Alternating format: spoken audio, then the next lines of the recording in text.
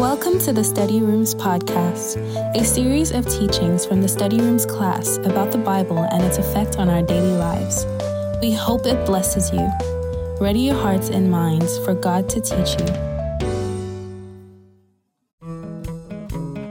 It is important that you know who you are and who you are in Jesus Christ. This is called identity. In this episode, we begin the 3-part series on our identity in Jesus. Let's join Daniel Addo for today's class. We're talking today about who you are in Christ. Who you are in Christ. And I have here discovering your true worth, identity, and value. Now, when Eva told me about this topic, I was really excited, very, very excited, because I think it's so important. But I also think, and maybe you agree with me, tell me, that a phrase like this can very easily become Christianese, okay? I don't know if you've heard that word Christianese before, but by Christianese, I'm referring to, Christian lingo that has lost its true essence because of overuse. So I've been in church all my life, and one of the things that happens is that every year or every few years, there's a new Christian lingo that is popular, that everybody is saying and everybody is using. And it is not that this lingo doesn't have meaning. It's just that it's been so overused and passed down over time that it has lost its true meaning. So if you ask the people using those lingo, what does this really mean? They may not be able to give you an answer. So I'm thinking about things like, I'm in the spirit. What does that really mean? Does that mean that you're floating in the air, you're just in the spirit floating? Sometimes we use some of these expressions, but what does it really mean? When you press a person and say, what are you really talking about? So we have these things that we just say, it is well, I am blessed and highly lifted. And those things really have meaning, but they've lost their true essence because of overuse. I remember one time, a lady had lost her husband in church, and my dad was doing the pastor thing, he went to her house and the woman was really crying. And then he said to her, I know how you feel. Now, most people hear that and just keep quiet, but this woman was very bold. She said, no, you don't know how I feel. You've not lost your own thing. You say, you know how I feel. So my dad was stuck. And in that moment, he said, it is well. I said, no, it is not well. I just lost my husband. What do you mean it is well? So that's Christian lingo for you. We just say all these things sometimes out of place, out of timing, and they're devoid of their true meaning. And that can happen with this phrase, I know who I am in Christ. It can become one of those things we say, we sing it in our songs, thank God for Sinach, and she has made it so popular. But the question we really want to ask today is, do you really know who you are? Is that really true? Has it just become Christianese? No, I know who I am in Christ. Do we really, really know who we are in Christ? Because if we do, many of the insecurities and the fears and the guilt that we carry around with us, we will not if we truly know who we are in Christ. So one of my goals today, or my primary goal, I would say, is to remove this phrase from the realm of Christianese and bring it into our real life. Let's remove it from I'm walking in power and all the songs we sing, and let's really think about it, and bring it to our lived experience. Again, like I said, this is a very, very important topic, and we should deal with it. And I think one of the reasons why it's very important that we deal with this phrase is because the phrase "who I am in Christ" deals with identity. I'm going ahead of myself here. Yes, it deals with identity. It deals with identity. And now, identity drives behavior. Identity drives confidence. If you don't know who you are, people will define it for you. If you don't know who you are, you will listen to what everybody says you are. If you don't know who you are, you will go through this life lost. And so it's important that we deal with this phrase because it deals with the questions of identity. Now, I think that there are two levels of identity. There's a first level that deals with our identifiers. If I ask you who you are, you might tell me your name, where you come from, what you do, maybe things you have achieved. That's one level of identity, the things that identify you, Like I said, your name, your job, your family name, maybe if you're American, your social security number, those are identifiers. So that's one level of identity. That's an easy level of identity. But when I speak of identity today, I'm really speaking about a deeper level of identity. I'm referring to identity as the core of how you determine your value, your dignity, and your worth. So I'm not quite dealing with the first level. I'm dealing more with this second, deeper level of identity. How do you determine that you're a person of value? How do you determine that you're a person of worth? How do you determine that you're a person of dignity? Your identity is what you're building your life on. Your identity is the thing or the person that you're looking to give you a sense of worth, to give you a sense of value, to give you a sense of personhood. That's what your identity is. And we are all building our life on something. It may be different for you. It may be different for me. For some of us, it's career. We're saying, if I have this job, then I am valuable. If I'm dating this person, or if I'm married, or if I have kids, all of us are right now building our lives on something or someone. And that is the core of your identity. The thing that makes you feel like you have value, dignity, and worth is your identity. And so that's what I mean when I speak of identity. Now let's look at these questions. I call these questions of identity. And whatever you fill the blank with is the thing or the person or whatever that you're looking to for your sense of identity.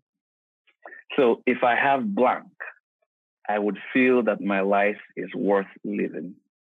I want you to think now, what is that for you? What is the blank? What is that thing that you feel, if I can have this, then I would feel that my life is worth living?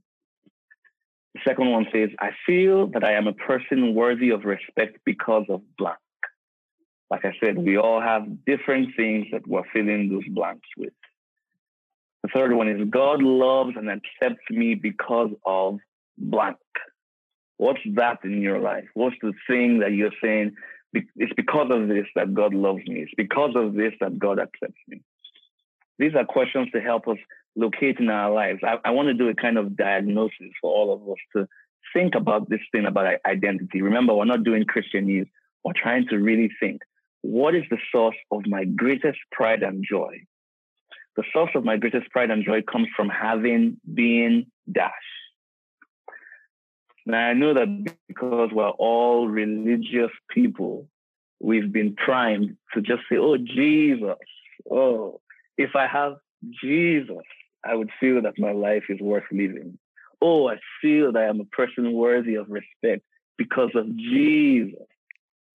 But if we're honest, if you're really honest with yourself, in the dead of night, when there's nobody there, in your heart of hearts, you find yourself thinking, if James can just love me, or if I can just get that job, or if I just reach that number on social media, or if I can just have a family and have children of my own, or if I can just start that ministry.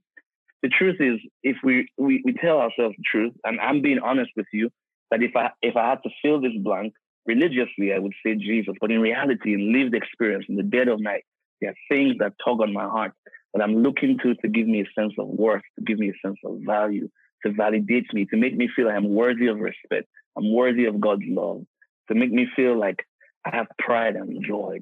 That's what we mean when we say identity. Not your identifiers, but the answers to these questions.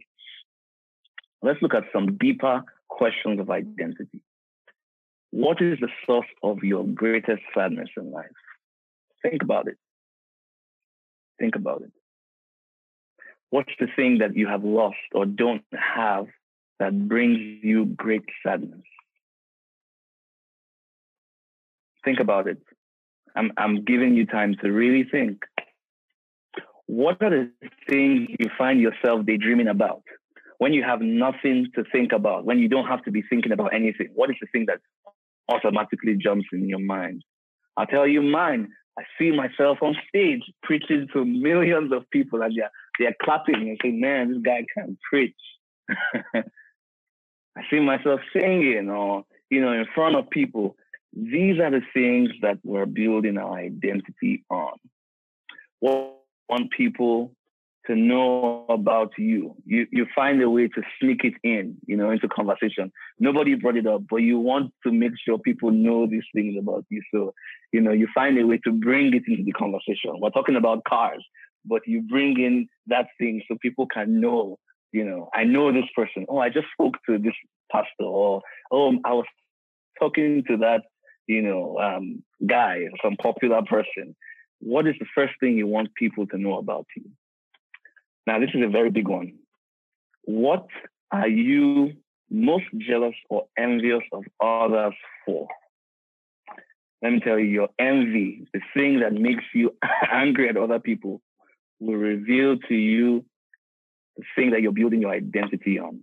You may not be jealous of people for children. You may not be jealous of them for family, but they have that career. Woof. That one pains you. I heard a story, one woman lost her marriage. She got a divorce, and her friend was, just like, she was fine. She was fine. There was nothing wrong with her. She was fine. But she lost her job, and it really pained her. That's because for her job was an idol, and marriage was just, married. So you want to find what you're building your identity on. Honestly answer these questions. What is it that, if taken from you, will pose the greatest threat to your existence? That's a harsh question, isn't it? And then finally, what dominates most of your prayers? Lord, give me X. It's Tim Keller that says, the thing you pray to God most for is your true God. And God is just your apparatus to getting that thing. First time I heard him say that thing knocks my socks off. He says, if I'm always going to God saying, Lord, I just want James, I just want this, oh Lord, just give me this, then that thing I want from God is my true God and just my apparatus for getting that thing. So we're dealing with deep questions of identity here, very deep questions of identity. So the answer to these questions will reveal to you what you're building your identity on. The things that give you a sense of value, satisfaction, and fulfillment. And the answer to those questions will also reveal your idols. Now, I know many of us, when we hear the word idols, we think of the Old Testament and all those images that they would bow down to.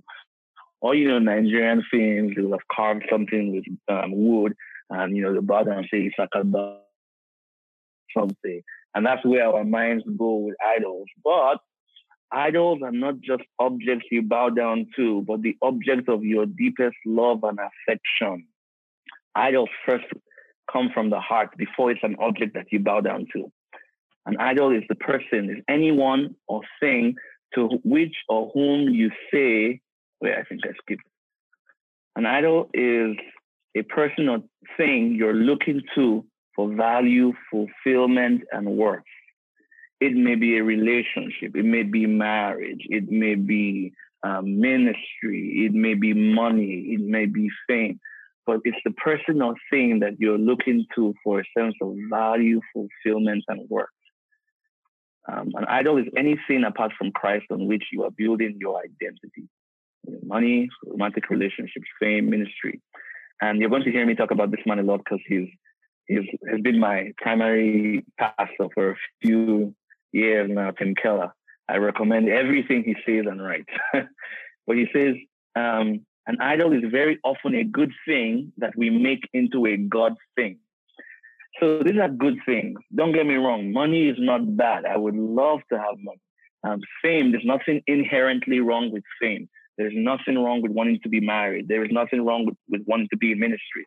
But when you take these good things and turn them into God things that you worship and you say, fulfill me, give me a sense of identity, make me feel like a person, quench my thirst, make me feel valuable, That's idolatry.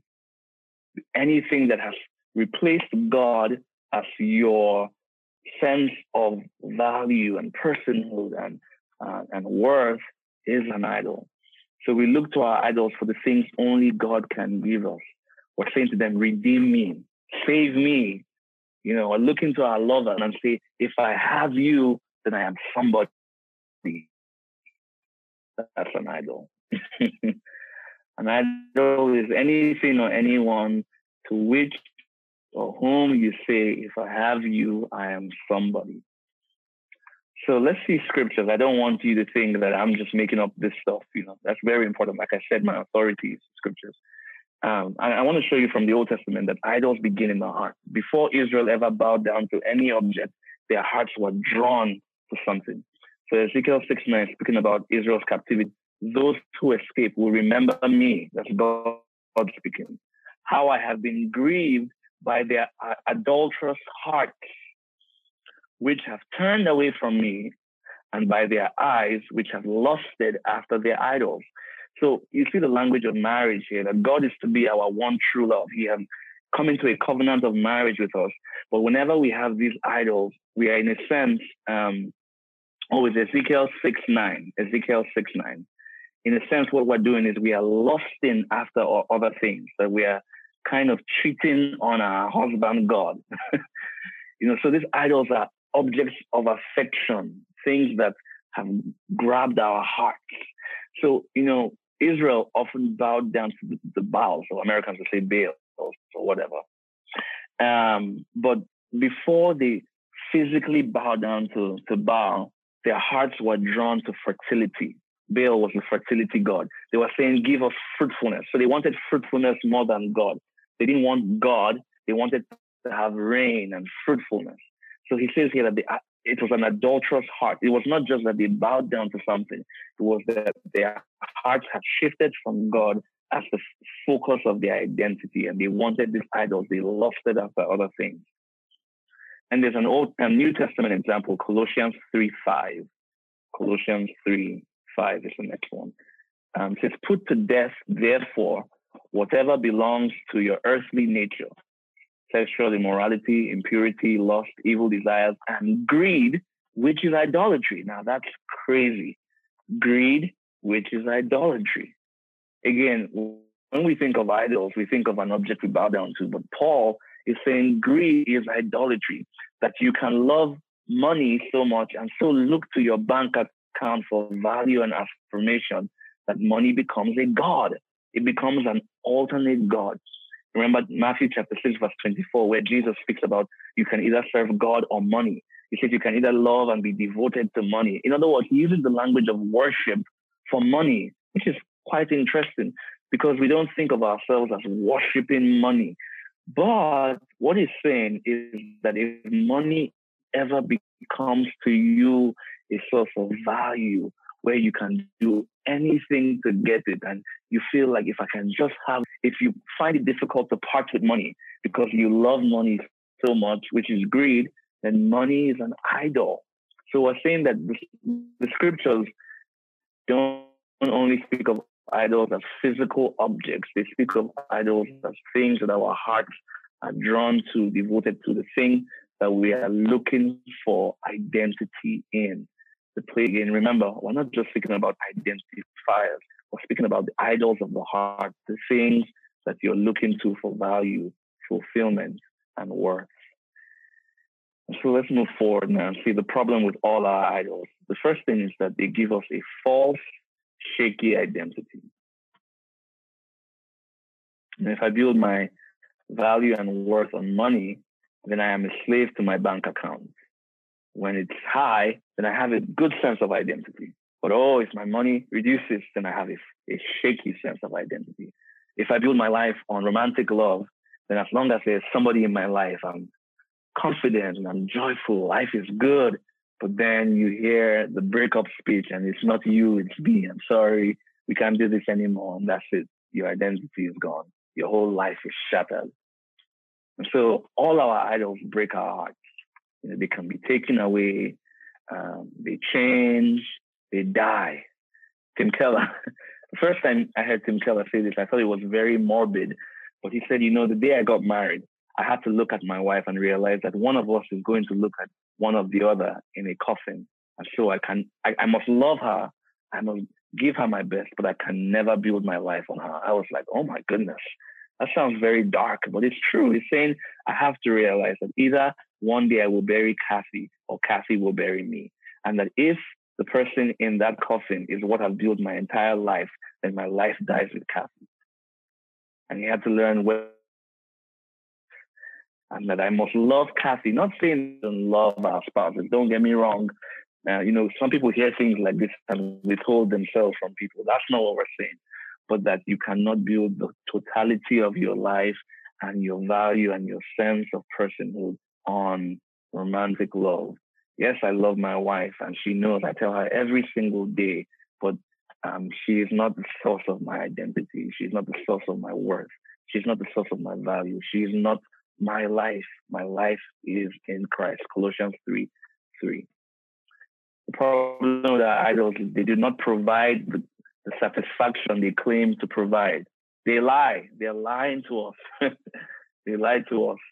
When Rockefeller was the richest man in the world, they asked him at one point, how much more do you think you have to make to be satisfied? And he said, just a little more. And that's the rat race of all our idols.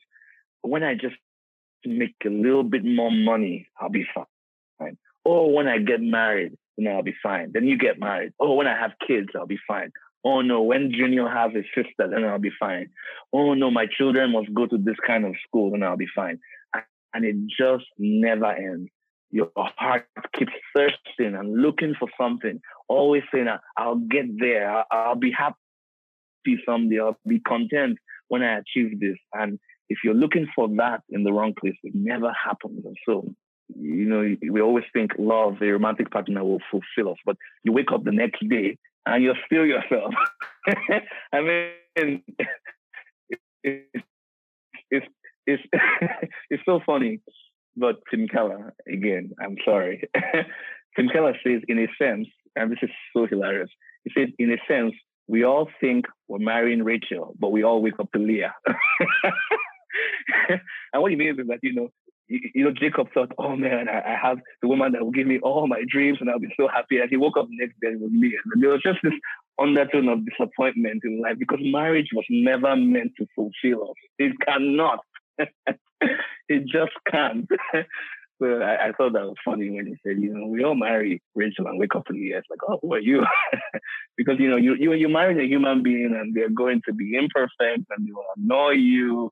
And so if you're looking to marriage for that sense of fulfillment and that they will heal all my childhood wounds and I'll be happy and, oh, my Prince Charming, you will be so disappointed when you realize you married a human being. So, all our idols, they leave us thirsty and restless. All through scripture, thirst is used to describe this inner restlessness of the human soul. That we are all thirsty, we're all restless, we're all looking for something to fulfill us. And the only thing that can truly fulfill us is God. He created us to need him, to want him, to be fulfilled in him. But unfortunately, you and I are always looking to something or someone else, always drinking in all these rivers that will never satisfy, and they just leave us thirsty. It's like Coke. Coke is sweet and all of that, but it just doesn't quench the thirst like water, So we all are looking in the wrong places for the kind of satisfaction that only God himself can provide. Somebody said we have a God-sized hole that can only be filled by God, but we're all trying to stuff them with social media and all these things. And so sometimes we feel this angst. We're just tired and just depressed because we're looking for satisfaction in the wrong places. Remember John chapter 4, Jesus met this woman at the well and they had that conversation. And then Jesus said to her, says, if you drink this water, you'll be thirsty again. Even Coke disappoints you. He says, if you drink this water, you'll be thirsty again. But I have water that if you drink, you will never be thirsty again. And then the woman says to Jesus, sir, give me this water. And then you expect Jesus to say, I am the living water. But what does Jesus say? He says, go and call your husband. Now that's kind of like, The woman asked for the water. Why are you telling her to go and call her husband? What Jesus was doing is he was revealing the false water she had been trying to drink in men. You see, this woman had been going from man to man, looking for the deep kind of satisfaction that only God could give her. Only God. And so Jesus, and this is how it works. This is why we're beginning here.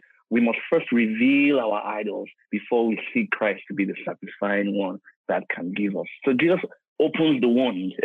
He wanted to show her that you've gone from man number 1 to man number 2 to man number 3 to man number 4. And now the man you're living with is not even your husband, because the true husband you're really looking for is me. Jesus was saying, I am the true husband. I am the true water. I am the true satisfaction. I am the true love that you've always been looking for. And all these men will only leave you thirsty for that deep satisfaction that we all want and we're all looking for. St. Augustine, primary theologian of the, I think it was the 13th century, says, our hearts are restless until they rest in Christ. That's just the truth. They're restless until we rest in Christ.